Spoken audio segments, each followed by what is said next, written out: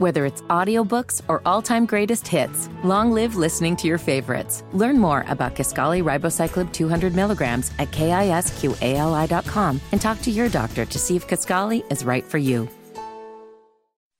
Hammer and Nigel. Can you believe these characters are weirdos? On 93 WIBC. So let's rock it! My name is Nigel. Jason Hammer right over there with a very special guest. A couple of special guests on the DriveHubler.com hotline. Anya and Kevin work with the Murder Sheet podcast. They are the forces behind it, and they've been on with us multiple times, specifically talking about this Delphi murder investigation. And the affidavit has been released. We've been talking about that. But today, we're getting some information that there may have been a clerical error that caused a major delay in this investigation. So let's go to Anya and Kevin of the Murder Sheet podcast. Anya, we'll start with you. You guys have been ahead of the game in terms of information on this trial. You've been doing all the legwork, the groundwork. Take me through this clerical error and what exactly happened here. Well, first of all, thanks so much for having us on and for that lovely compliment. Basically, what we've been doing is looking into why exactly has it taken from 2017 to 2022 for authorities to seemingly circle back to Richard Allen when he basically placed himself at, around the scene of the crime back when it first happened. And what we were able to get confirmed through multiple sources is that some sort of clerical error played into this delay. What we found was that a civilian employee of the FBI may have made a clerical error, misfiled something, and essentially that resulted in the Richard Allen lead kind of getting forgotten, essentially, or kind of sinking to the bottom because it was not properly filed and could not be necessarily properly reviewed. And what we understand happened in 2022 to change that is that essentially someone affiliated with the investigation was going back through old information and discovered that this had been misfiled and was able to sort of resurrect it in terms of, basically saying we need to take a second look at this.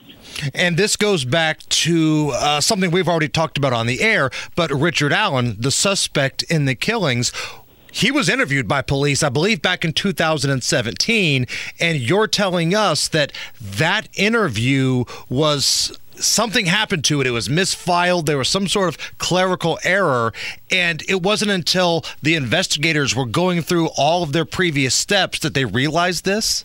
That's our understanding, essentially, and we don't necessarily know exactly how the clerical error happened or what specifically happened, but we know, it was certainly not somebody with bad intentions. It was just a human error sort of unfortunately having these consequences. Yeah, and there's been a lot of speculation that they've had this guy on the radar for a long time, and that's just not true because the information pertaining to him was misfiled and it was not rediscovered until relatively recently. Yeah, I remember asking you guys a couple of weeks ago when they arrested Richard Allen, how surprised, how shocked you were. Had you ever heard of this guy before? And either one of you two had really ever heard of him before and were kind of surprised this was the suspect. It does seem like there have been a lot of bumps in this investigation, so to speak. Would you agree with that? Yes, and we certainly don't say that to be critical of the investigation. I think we really respect the work the investigators are doing. There's a lot of passion there. These people want justice for Abby and Libby. That being said, when you have something that, certainly sprawls across multiple agencies and multiple years, I think there just becomes more room for possible errors like this where, it's just a big sprawling investigation. They're getting so many tips pouring in, some of which are credible, some of which are not. And when you have that sort of fire hose of information coming at an investigation, even if everybody is firing on all cylinders, if some small thing slips through the cracks like this, it can have unintended consequences. We've talked about clerical errors on this show before because here in Marion County, we've seen spelling errors end up putting bad guys back out on the streets. It feels like this has happened multiple times. Is this a normal thing? Just using your legal background here, your legal expertise, is this type of thing normal? Because it feels like we've been hearing about it quite a bit in the news cycle the last couple of years. It's not entirely unusual. Anytime something like this happens, it's very frustrating. But as long as you have any endeavor worked on by human beings, there's going to be, unfortunately, human error. And even if you have the right information, the actionable information is not going to do you much good if you have it misfiled or don't have access to it. Anya and Kevin from Murder Sheet Podcast here on the Hammer and Nigel show. So a couple days ago, the judge in the Delphi hearings released the unsealed the affidavit. What stuck out to you the most? Was it the bullet or the cartridge casing that was found, or was it something else? I think Kevin and I, we're definitely not firearms experts, so we don't really know what to make of the possible bullet evidence at this point. But I think for me, what was very interesting is that you do have Richard Allen placing himself at the scene back in 2017. By his own admission, he's out there, he's wandering the trails at the time that they're looking at.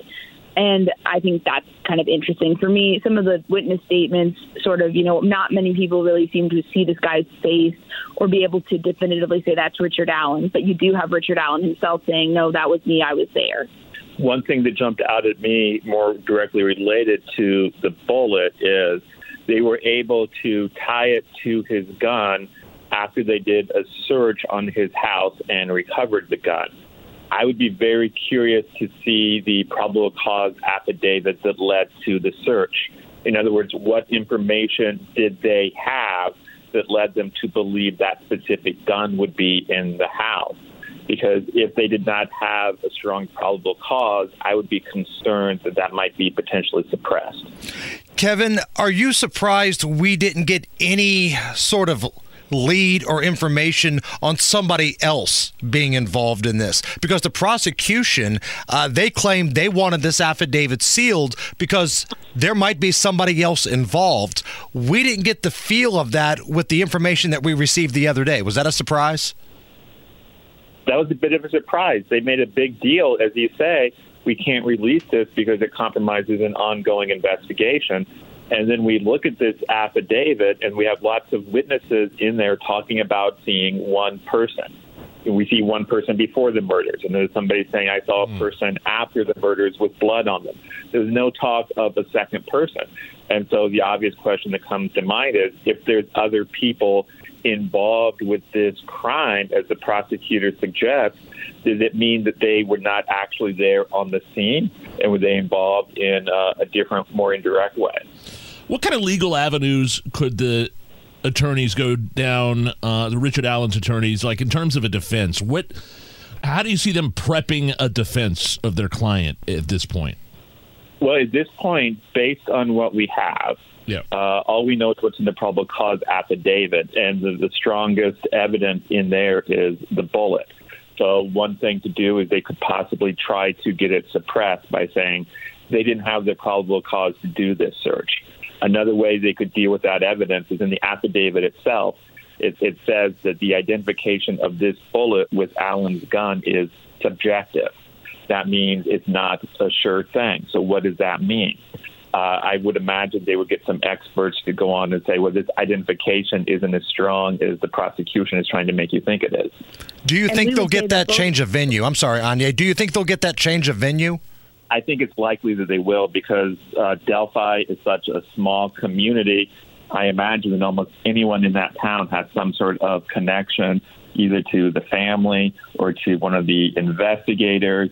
They mentioned in the motion that 300 people participated in the search. A lot of people in that town have a direct emotional investment in this case. I was just going to say that in terms of the defense attorneys in this case, it's Brad Rosie and Andrew Baldwin, and these men both have very strong reputations in the legal field in terms of criminal defense. And I think that's important to remember, that they're going to be very much strenuously attempting to kind of pick apart the case against their clients. So if prosecution wants to make this stick, they're really going to be having to, shore up everything and ensure that that bullet evidence is completely solid and is going to be staying in. and because the defense, it's their job to basically just poke holes. Last thing here before we let you go, what are we looking at next? What's the next big story in regards to this investigation? Well, the next thing coming up is there needs to be a hearing to determine whether or not that change of venue motion will be granted. Also, a week or so back, the prosecutor filed a motion for a gag order. So there needs to be a hearing to determine whether or not that gag order will be granted. And it's entirely possible both those hearings would be held on the same day. Beyond that, we have a hearing coming up in February on whether or not Richard Allen will be given some sort of bail. And outside of Richard Allen, to kind of bring up an old familiar name, Kegan Kline has a hearing coming up in December, and we'll be certainly looking at that with interest and seeing are there any developments there that can kind of give us an indication of, how that's going. Anya and Kevin, they are with the Murder Sheet podcast. They've been doing great work covering this Delphi story every step of the way. Anya, Kevin, thank you so much. Thank you so much. Thank you, guys. We really appreciate it.